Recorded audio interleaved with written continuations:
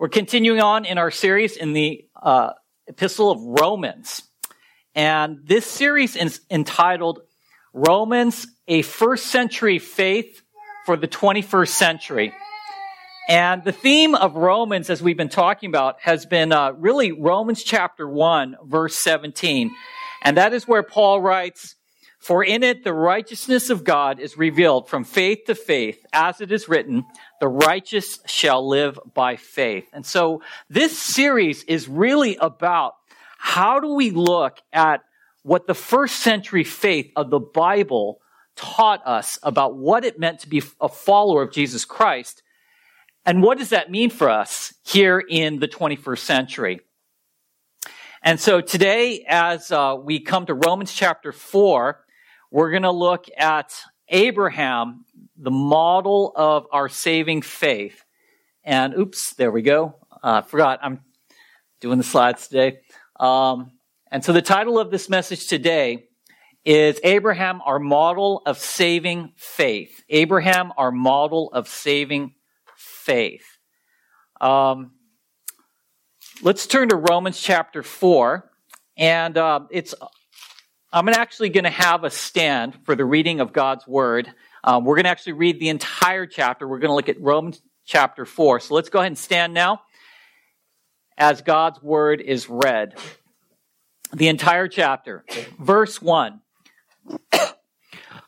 Paul writes, "What then shall we say was gained by Abraham, our forefather, according to the flesh? For if Abraham was justified by works, he has something to boast about, but not before God. For what does the scripture say? Abraham believed God, and it was counted to him as righteousness. Now, to the one who works, his wages are not counted as a gift, but as his due. And to the one who does not work, but believes in him who justifies the ungodly, his faith is counted as righteousness. Just as David also speaks of the blessing of the one to whom God counts righteousness apart from works. Blessed are those whose lawless deeds are forgiven and whose sins are covered. Blessed is the man against whom the Lord will not count his sin. Is this blessing then only for the circumcised or also the uncircumcised? For we say that faith was counted to Abraham as righteousness. How then was it counted to him? Was it before or after he had been circumcised? It was not after, but before he was circumcised. He received the sign of circumcision as a seal of the righteousness that he had by faith while he was still uncircumcised. The purpose was to make him the father of all who believe without being circumcised, so that righteousness would be counted to them as well, and to make him the father of the circumcised who are not merely circumcised, but who also walk in the footsteps of the faith that our father Abraham had before he was circumcised." Verse 13. "For the promise to Abraham and to his offspring that he would be the heir of the world did not come through the law, but through the righteousness of faith. For if it is the adherents of the law who are to be the heirs, faith is null and the promise is void. For the law brings wrath, but where there is no law, there is no transgression." Verse 16.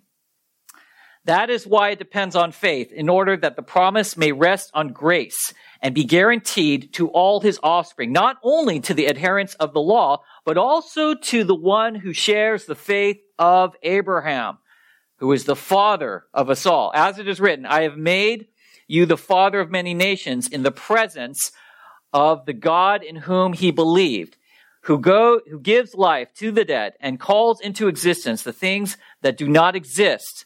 In hope, he believed against hope, that he should become the father of many nations. As he had been told, so shall your offspring be. He did not weaken in faith when he considered his own body, which was as good as dead, since he was about 100 years old, or when he considered the barrenness of Sarah's womb. No, unbelief made him waver concerning the promise of God, but he grew strong in his faith as he gave glory to God, fully convinced that God was able to do what he had promised. That is why his faith was counted to him as righteousness. But the words, "it was counted to him," were not written for his sake alone, but for ours also. "It will be counted to us who believe in him, who raised from the dead Jesus our Lord, who was delivered up for our trespasses and raised for our justification." Father, as we go through this weighty truths surrounding this man of faith, the forefather of faith, that we look to, Lord, as an example for us of what Paul has been writing to us about saving faith. I pray, Lord, that our eyes would be focused on the proper founder of what we should be looking for today in a world full of idolizing of other men and women, Lord. We look now to what Paul teaches in Romans 4, to Abraham. May we learn something about what saving faith is and what saving faith is not, Lord, today. And we pray this in Jesus' name. Amen. I can go have a seat. Thank you. All right, that was a long, weighty chapter, and this is going to be a fairly technical sermon. We're going to be looking at primarily one individual that Paul holds up here in Romans chapter 4, and that is Abraham. And just by context here, we live in a culture today here in the 21st century where we idolize founders. We idolize founders of movements here in our world. You think, if you just look in the world around us, who are the people that our world idolizes in terms of the founder of movements in our culture? You can certainly say Steve Jobs is idolized. He was the founder of Apple and basically introduced these devices that we all carry around today.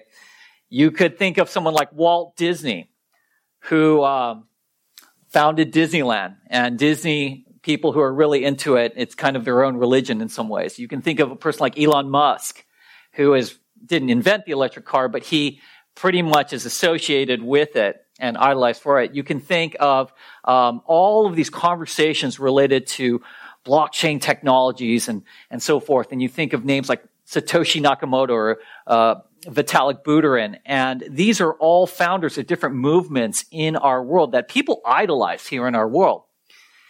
Today, we're going to talk about a more important founder, and that is Abraham. People idolize different people of the world in terms of the foundings of movements, but today we want to not idolize Abraham, but we want to look and learn. What can we learn from him about what saving faith looks like, but also what is not saving faith? Now, Abraham is certainly not on the same pedestal as Jesus Christ. Jesus Christ is the source of our faith. But Abraham, what we're going to learn from Romans 4, is someone who exercised saving faith. And there's something that we can learn from that. So just before we get into our passage in Romans 4, I'm going to give a little background of where we've come from. In Romans chapter 1, 2, and 3 that we have spent the last few months in, the Apostle Paul has basically been making the following argument in the chapters leading up to our chapter today. He has been making 2 points. Number one, that all Jews are guilty before God according to God's law.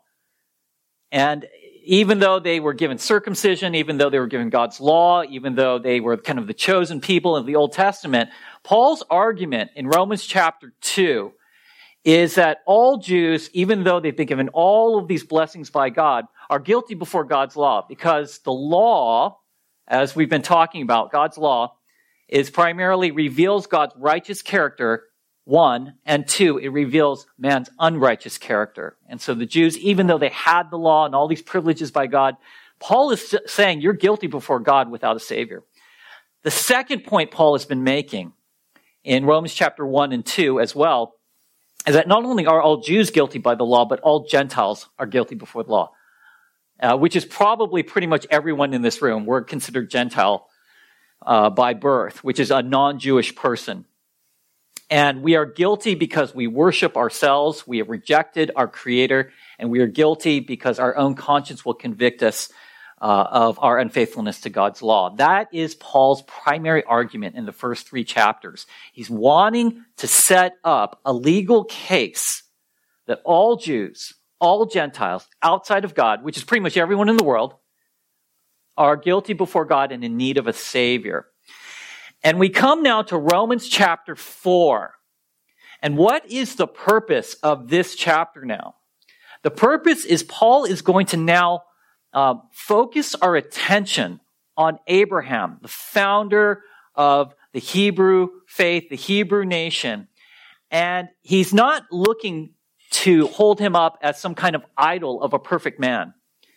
He's going to talk about Abraham in Romans 4 by saying, what do we need to learn about what saving faith looks like and what it doesn't look like? And even though we're not Jewish, we have an important lesson to learn about what faith, and for us, faith in Jesus Christ looks like from this chapter. Background on Abraham. This is not going to do justice to this man, but I'm going to summarize it in the next few minutes what I think is some high points of what you need to know about who Abraham was. Jews and Christians consider Abraham the father of Israel.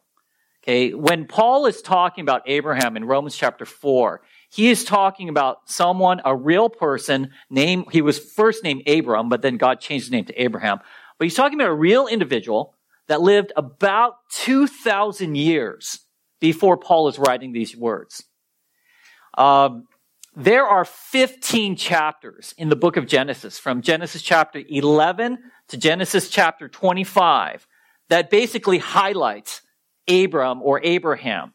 He's a significant, colossal individual in the Old Testament. Abraham is talked about in the book of Genesis as there's a covenant, an Abrahamic covenant that theologians talk about, where he was given this covenant, this promise by God. You can read about it in Genesis chapter 12. God comes to him and says, I have come and I will promise you land. There is this land I want you to go to in the land of Canaan. I will promise you descendants, and I will promise you blessing. You will be blessed, and all the people of the earth will be blessed through you. So Abraham was given the covenant of God. And throughout Genesis, Abraham, he had left an area called Ur of the Chaldeans, Ur of Chaldea. And that is an area of modern day. It's kind of part of Iraq, part of Iran, part of Syria, Turkey, Kuwait. It kind of encompasses a little bit of all of those areas. Ur of the Chaldean is basically Mesopotamia in ancient times. And this city that Abraham originally came from with his family was a very cosmopolitan city. Some archaeologists believe that the city that he originally came from was about 300,000 people, which is a significant city. It was a port city, and this was a city that was very pagan. It's very polytheistic. In fact, we know that Abraham's father, a man named Terah, you can read about this in Joshua chapter 24, verse 2. Terah was a worshiper of pagan idols and pagan gods. And so there's every possibility that Abraham, or Abram when he was younger, having had a father who, they were growing up in Mesopotamia, Ur of the Chaldean, and a father who worshiped polytheistic gods, that Abraham was that as well, growing up. And so he kind of journeys from Ur of the Chaldean northward. Terah, his father, takes him, and through a series of events, Terah dies. They come to a place called Haran, which is maybe about 400 miles. What is that? 400 miles northwest of Ur of the Chaldean. And they stop there for probably about 10 years. And it's there that Abraham gets this calling to go to the promised land. And so Abraham takes off from Haran, and he heads south, west towards the promised land, the land of Canaan.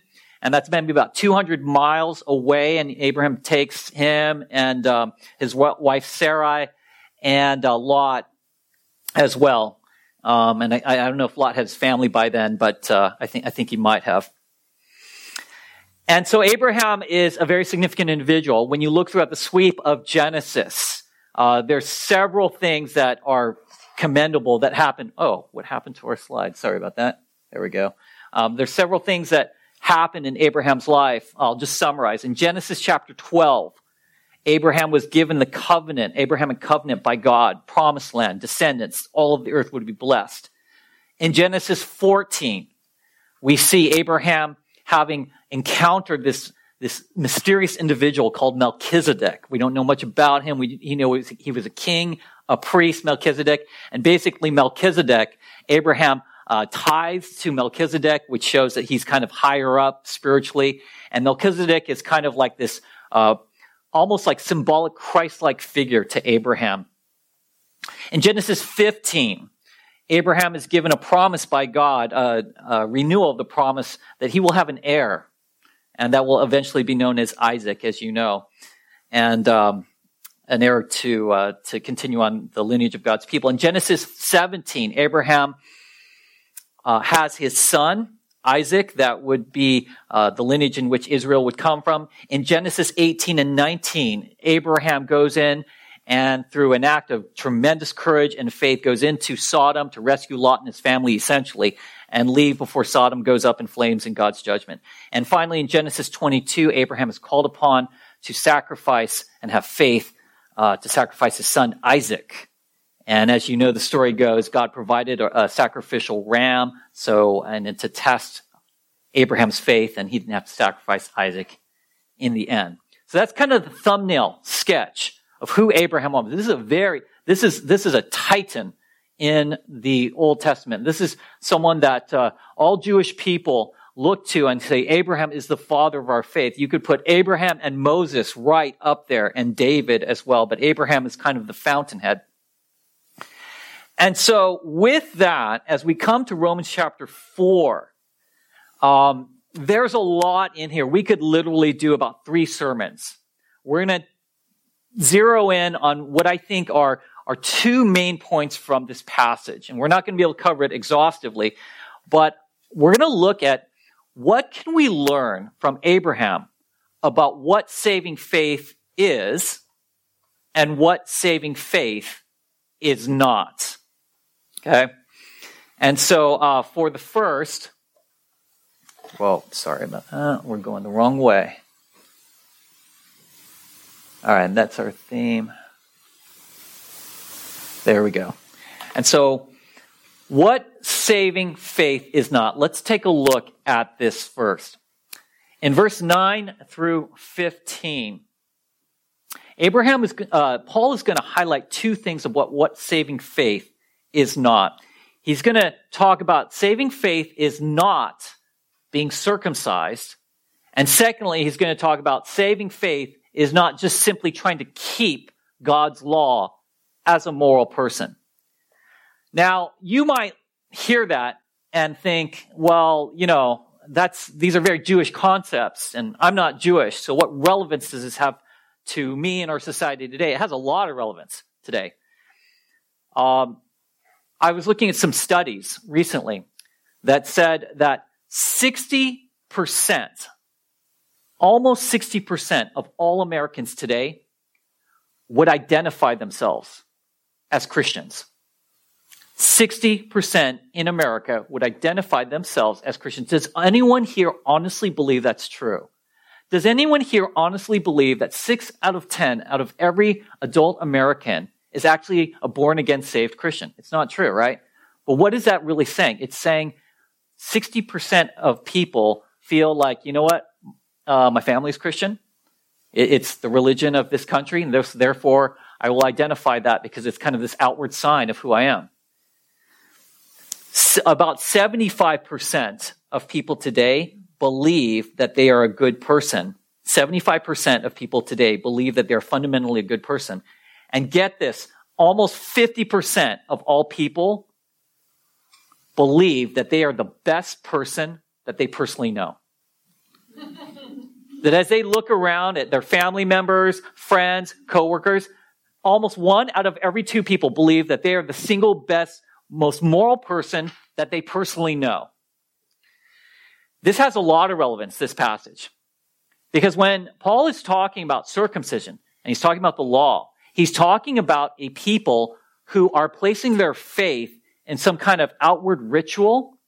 And he's talking about a people who believe that if they just can be good enough according to God's given law, then that's fine with God. So, in verse 9 through 15, we're going to take this a little bit out of order. He talks about, he's saying, is the blessing of God, is the salvation of God, verse 9, only for the circumcised? Is it only for the circumcised, the Jews who are circumcised, or is it also for the uncircumcised? And he goes on to say, well, Abraham, his righteousness was counted to him, not after he was circumcised, but before he was circumcised. Verse 11, he got the sign of circumcision as a seal of the righteousness that he had before he was circumcised.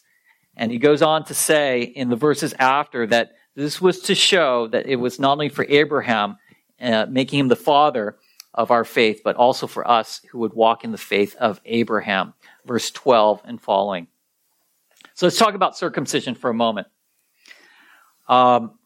Paul is mentioning this, and this would have meant something to the Jews at the church at Rome. Why would this have meant something? Why would Paul have had to address the issue of circumcision to the Jews, the Jewish Christians at Rome? Circumcision was a major deal in Jewish culture, in the Jewish faith. Why was it so important? In the account of Abraham in the book of Genesis, God commanded Abraham, and he said, you must circumcise every newborn on the 8th day. If you skip over to the book of Leviticus that Moses wrote, it actually commands God's people to circumcise every male that's born on the 8th day. So this was a matter of the law.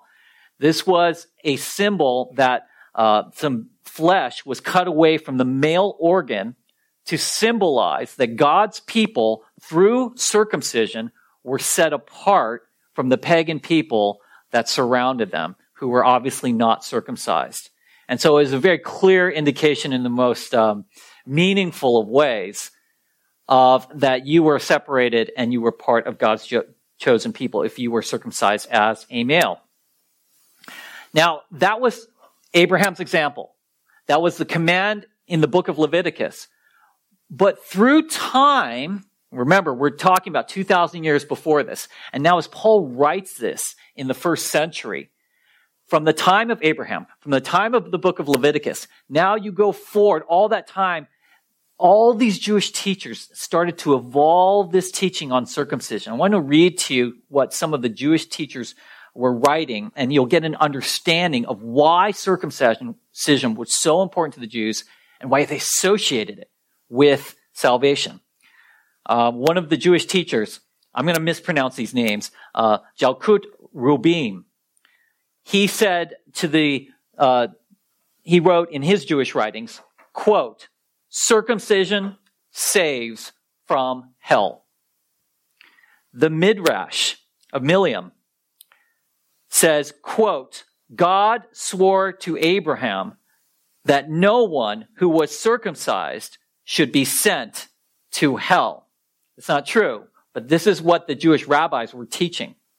The book of Akedath Zizekah says, quote, Abraham sits before the gates of hell and does not allow any circumcised Israelite should enter there. Now, you begin to understand why the Jews looked at circumcision and said, well, if you are circumcised, you're saved. If you're not, right? You had Abraham's example. You had the command in the book of Leviticus. You had these rabbis expounding and teaching this erroneously. And so when Paul comes to the Roman church in Romans 4, he is saying something tremendously significant. He's saying, no, that's not true. He's saying, yes, Abraham was circumcised. Yes, it's commanded in the book of Leviticus, but that doesn't save you. Forget what your Jewish rabbis are teaching you. They're wrong. It's not, you can't do something. It's a work of your good work to be saved. And he also goes on to talk about in verse 13 and following, 13 through 15, he talks about not only are you not saved by circumcision, but you're also not saved, secondly, by the law. He says in verse 13 through 15, promise to Abraham and his offspring that he would be heir of the world did not come through the law, but what? Through righteousness of faith. For if, verse 14, it is the adherents of the law who are to be the heirs, faith is null and the promise is void. For the law brings wrath, but where there is no law, there is no transgression. So the second thing that Paul's attacking here is he's clarifying, he's saying, look, you can't just try and keep God's law without faith in Christ and think that you're going to be saved. Again, why would he have to say this to the Jews? Why would they be so committed and actually believing that if we just kept the law, we don't need Christ. We can just, we've been given the law, the Pentateuch, the Torah.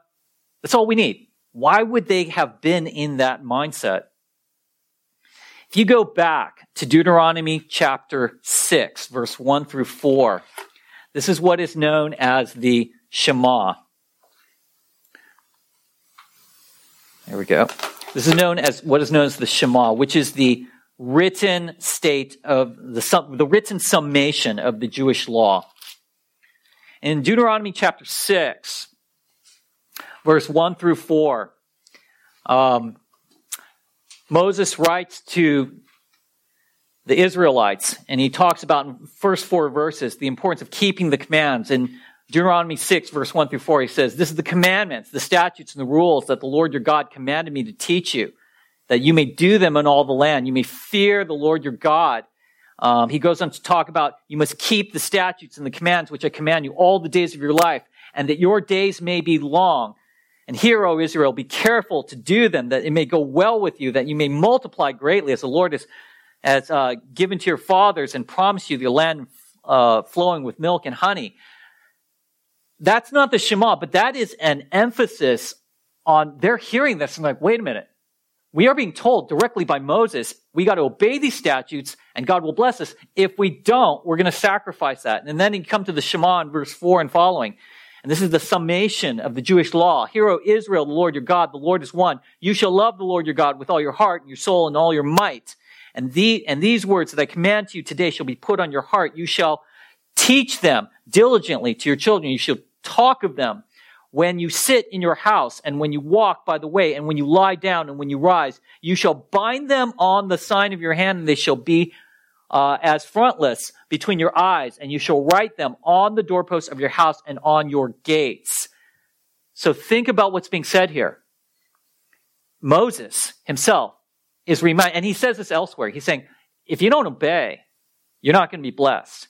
If you disobey, you're going to be cursed. And by the way, you are responsible before God to love the Lord with everything that you have, and you got to teach this to your kids. It's got to be everywhere, at your house. You should be talking about it. And so it is within that context, as Paul's speaking to the Roman church and to those who have a Jewish background, you can understand now why they were looking at the law and saying, you know what?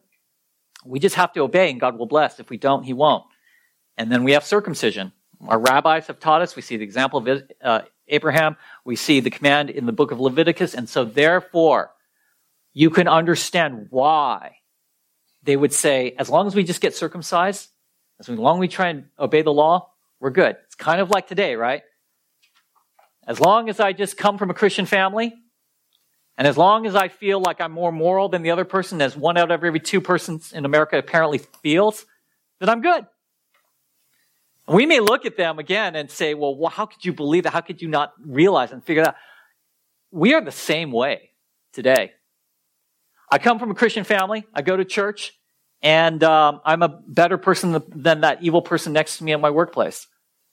And so we can understand where they're coming from in a general respect. And so Paul says this is not saving faith.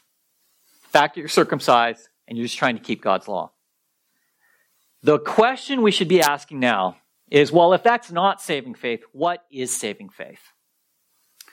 What can we learn from Abraham that can remind us of what saving faith is? Can you go up to verse 3? Verse 3 through 8 here.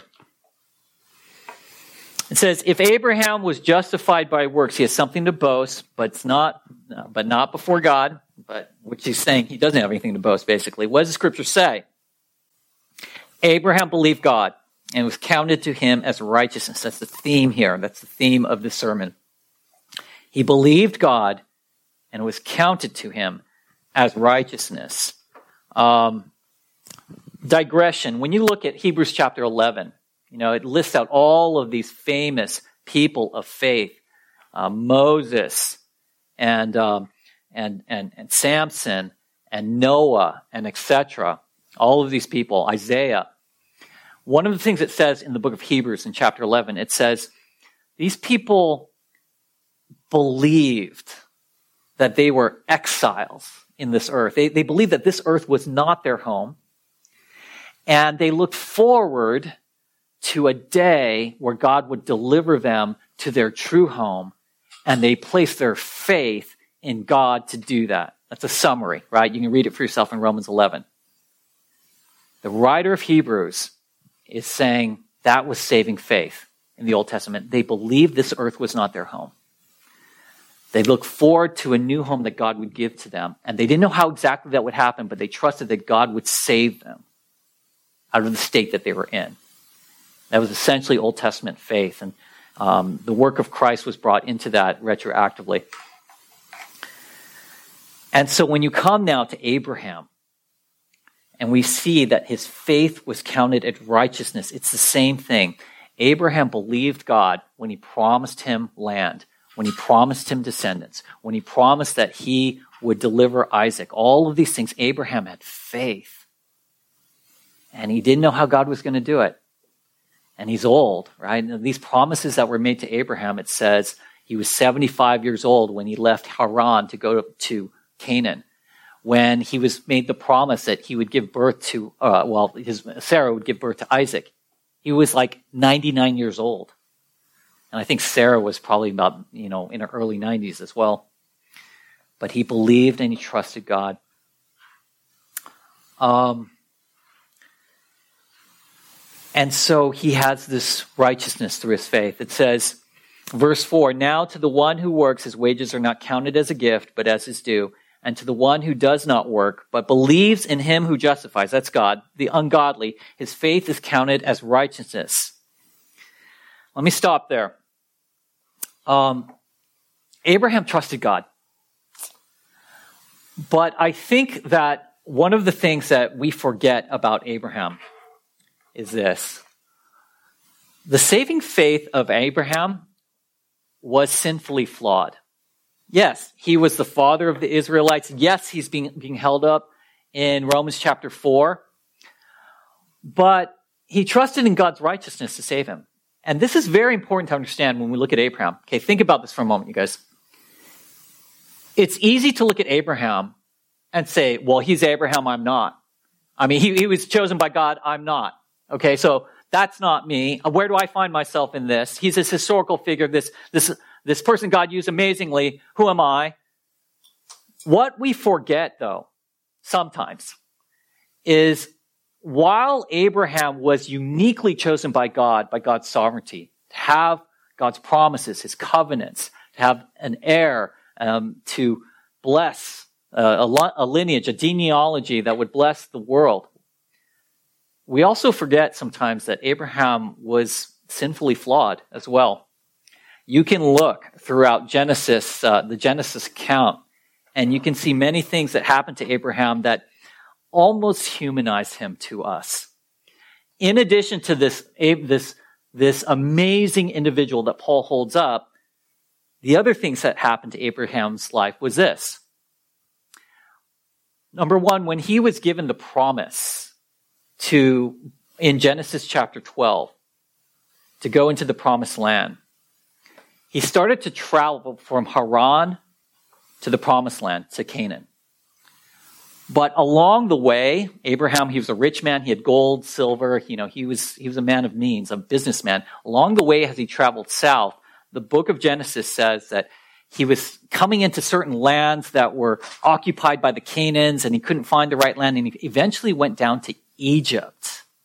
He didn't go into the promised land. He went to Egypt, And it showed, in a sense, a lack of faith for Abraham, because he ended up spending about 10 years in Egypt before he actually went to the promised land. And have you ever been to that place in your own faith where God, you feel like you just know the will of God? It's been clear to you. And you come to a point where I know what you promised God, but I'm going to go sidetrack to my own Egypt. And we end up spending 10 years there, like Abraham, in a place where our faith is stalled, where we get sidetracked and we're worshiping other idols. We take our eyes off God. And instead of essentially going in the direction God wants us to go in, we get sidetracked to go to Egypt, and we spend all of this time in a place that we're not supposed to be in. And the book of Genesis says that when Abraham, or Abram at the time, his name was, went to Egypt, he came to Pharaoh, and he was scared for his life. And so he lies to Pharaoh, and he says, Sarai, she's not my wife, she's my sister. And the reason why he said it is because he said, if he said Sarai was his wife, he was scared Pharaoh would have him killed and take Sarai for himself. But if he said it was his sister, then, he wouldn't be killed, even if Sarah was taken away from him. And so Abraham not only got sidetracked to Egypt, but he lied out of fear. And he did the same thing to King Abimelech many years later. He came before King Abimelech in the land of Canaan, and he lied to him and said, Sarai is my sister, he's not my wife, out of fear for his life. So what we see from Abraham, he's got sidetracked. There's an account where he lied out of fear. And thirdly, Abraham was also impatient. He was impatient. Remember when God had promised him an heir in the book of Genesis, and Sarai was barren, his wife. And so she comes to Abraham. She goes, I want a kid. Here's Hagar, my slave woman. Why don't you go impregnate her, and we'll have a kid. Abraham listens to her. They have a kid named Ishmael. Turns out to be a disastrous mistake, because that's where all this pagan lineage came from after that. And Abraham was impatient. He listened to his wife. He went and had a child with a woman that was not his wife. Later on, it got corrected. He had a wife with Sarah, which ended up being Isaac, that God allowed them to have to fulfill the covenant. My point is this. When we look at the life of Abraham, we not only see an individual of tremendous faith, but we see an individual who got sidetracked in his faith. We see an individual who lied out of fear in his faith. And we see a person who got impatient in a disastrous way in his faith. And I think in some kind of human way, that should actually be encouraging to us. You're here today, and you have faith.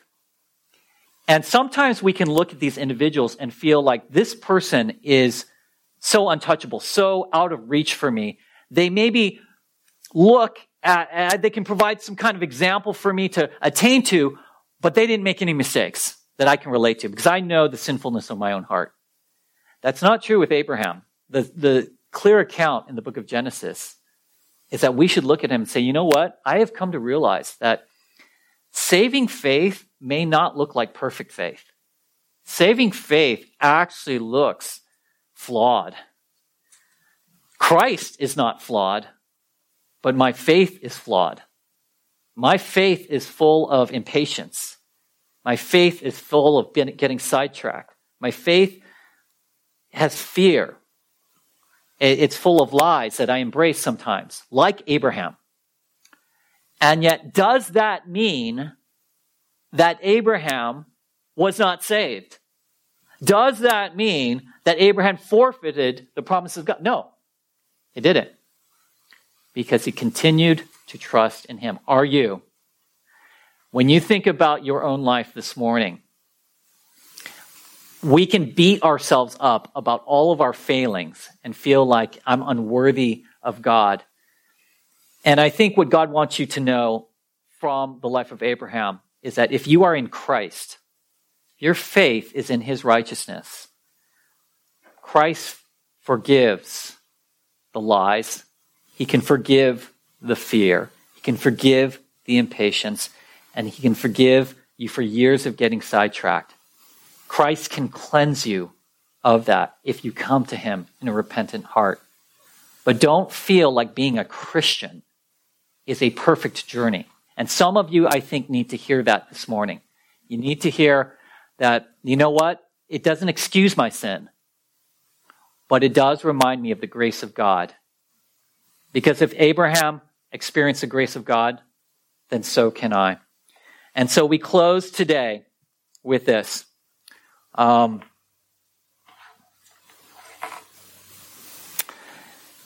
In verse 7 and verse 8, David says, "Blessed are those whose lawless deeds are forgiven and whose sins are covered. Blessed is the man against whom the Lord will not count his sin." And if you skip on down to verse 22 or 23, "But the words it was counted to him were not written for his sake alone," verse 24, "but for ours also. It will be counted to us who believe in him who raised from the dead Jesus our Lord, who was delivered up for our trespasses and raised for our justification." For us, our faith, we don't want to look at Abraham and say, well, you're just a great man of faith. It's flawed, but you had faith, and so that's good enough, just trusting God. For us, what the gospel is we trust that the righteousness of God has come to us through our faith in Christ. Do you need the righteousness of Christ this morning? Do you need the righteousness of Christ for your salvation? Do you need the righteousness of Christ for your daily walk with him? We all do, right? I do. I just during worship, I was thinking about just all of, I want to say shortcomings. That's the nice way to say it, but the truthful way to say it is all my sinfulness. And I was sitting there thinking, I need the righteousness of Christ because I have, even in my own thought life, in the good that I failed to do even this week, I need the righteousness of Christ to overcome that. I need the righteousness of Christ to be healed from that, to be forgiven of that. And so I don't want to come to church today and just say, okay, I'll just try better next week, Lord. I want to come to church today and I say, Lord, that reminds me of my need for Christ. That reminds me that I got to come to him and say, Lord, I'm a weak, I'm a broken, I'm a sinful man. Have mercy upon me. Forgive me. I need the cleansing of the Holy Spirit. Renew me, Lord. And it is that act of faith that is in line with the faith of Abraham. We have faith in Christ to save us, and we have faith in Christ to continue to sanctify us. And so as we come to the communion table now, I want to invite you to reflect on the righteousness of Christ and our need for that in our own lives. I'm going to invite you to just close your eyes in a time of prayerful meditation. I'm going to read to you a passage for communion. And actually, before we do that, we have this set up today. I want to invite you, if you're a follower of Jesus Christ, if you're a professing believer, if you identify as the body of Christ, as a Christian, then the communion table is open to you. And I want to invite you, before we actually read this, let's go ahead and come up and receive the communion elements. Come back to your seat. And I'm going to read a passage, and then we'll receive communion. So if you would like to, you can go ahead and approach the communion table now. What I'm going to do is I'm going to read one passage for us today. And why don't you just close your eyes, and worship team is going to play some music. I'm going to read to you from 1 Corinthians chapter 11. I just want you to hear the words of our Lord. And this is a solemn time. This is a time that we are remembering the crucified Christ, our need for him, his resurrection. This is a time when we're reflecting on our need for that, and we're coming to the Lord and with a contrite heart. And I believe the Lord will bless this time, and his grace is for everyone as we come to him.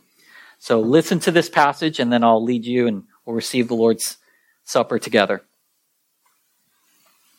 1 Corinthians 11. For I received from the Lord what I also delivered to you, that the Lord Jesus, on the night he was betrayed, took bread.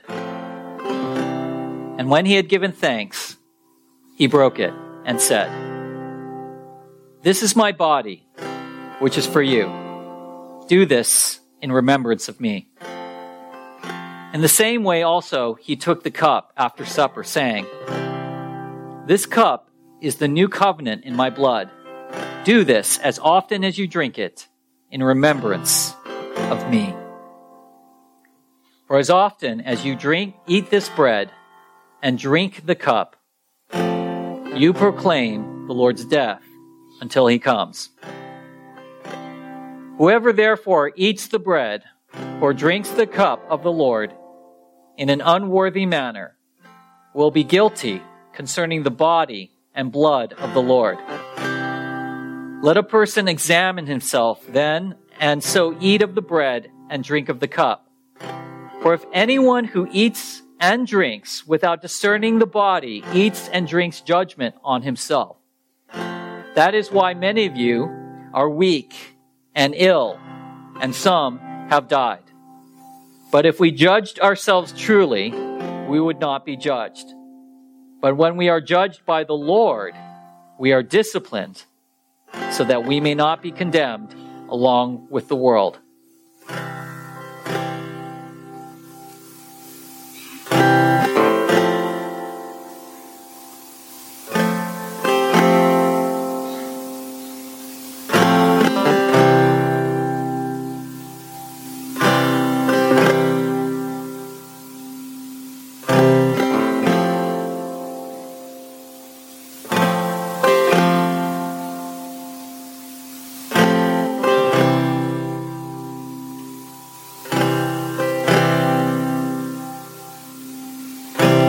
Father, we receive now the bread symbolizing the broken body of Christ.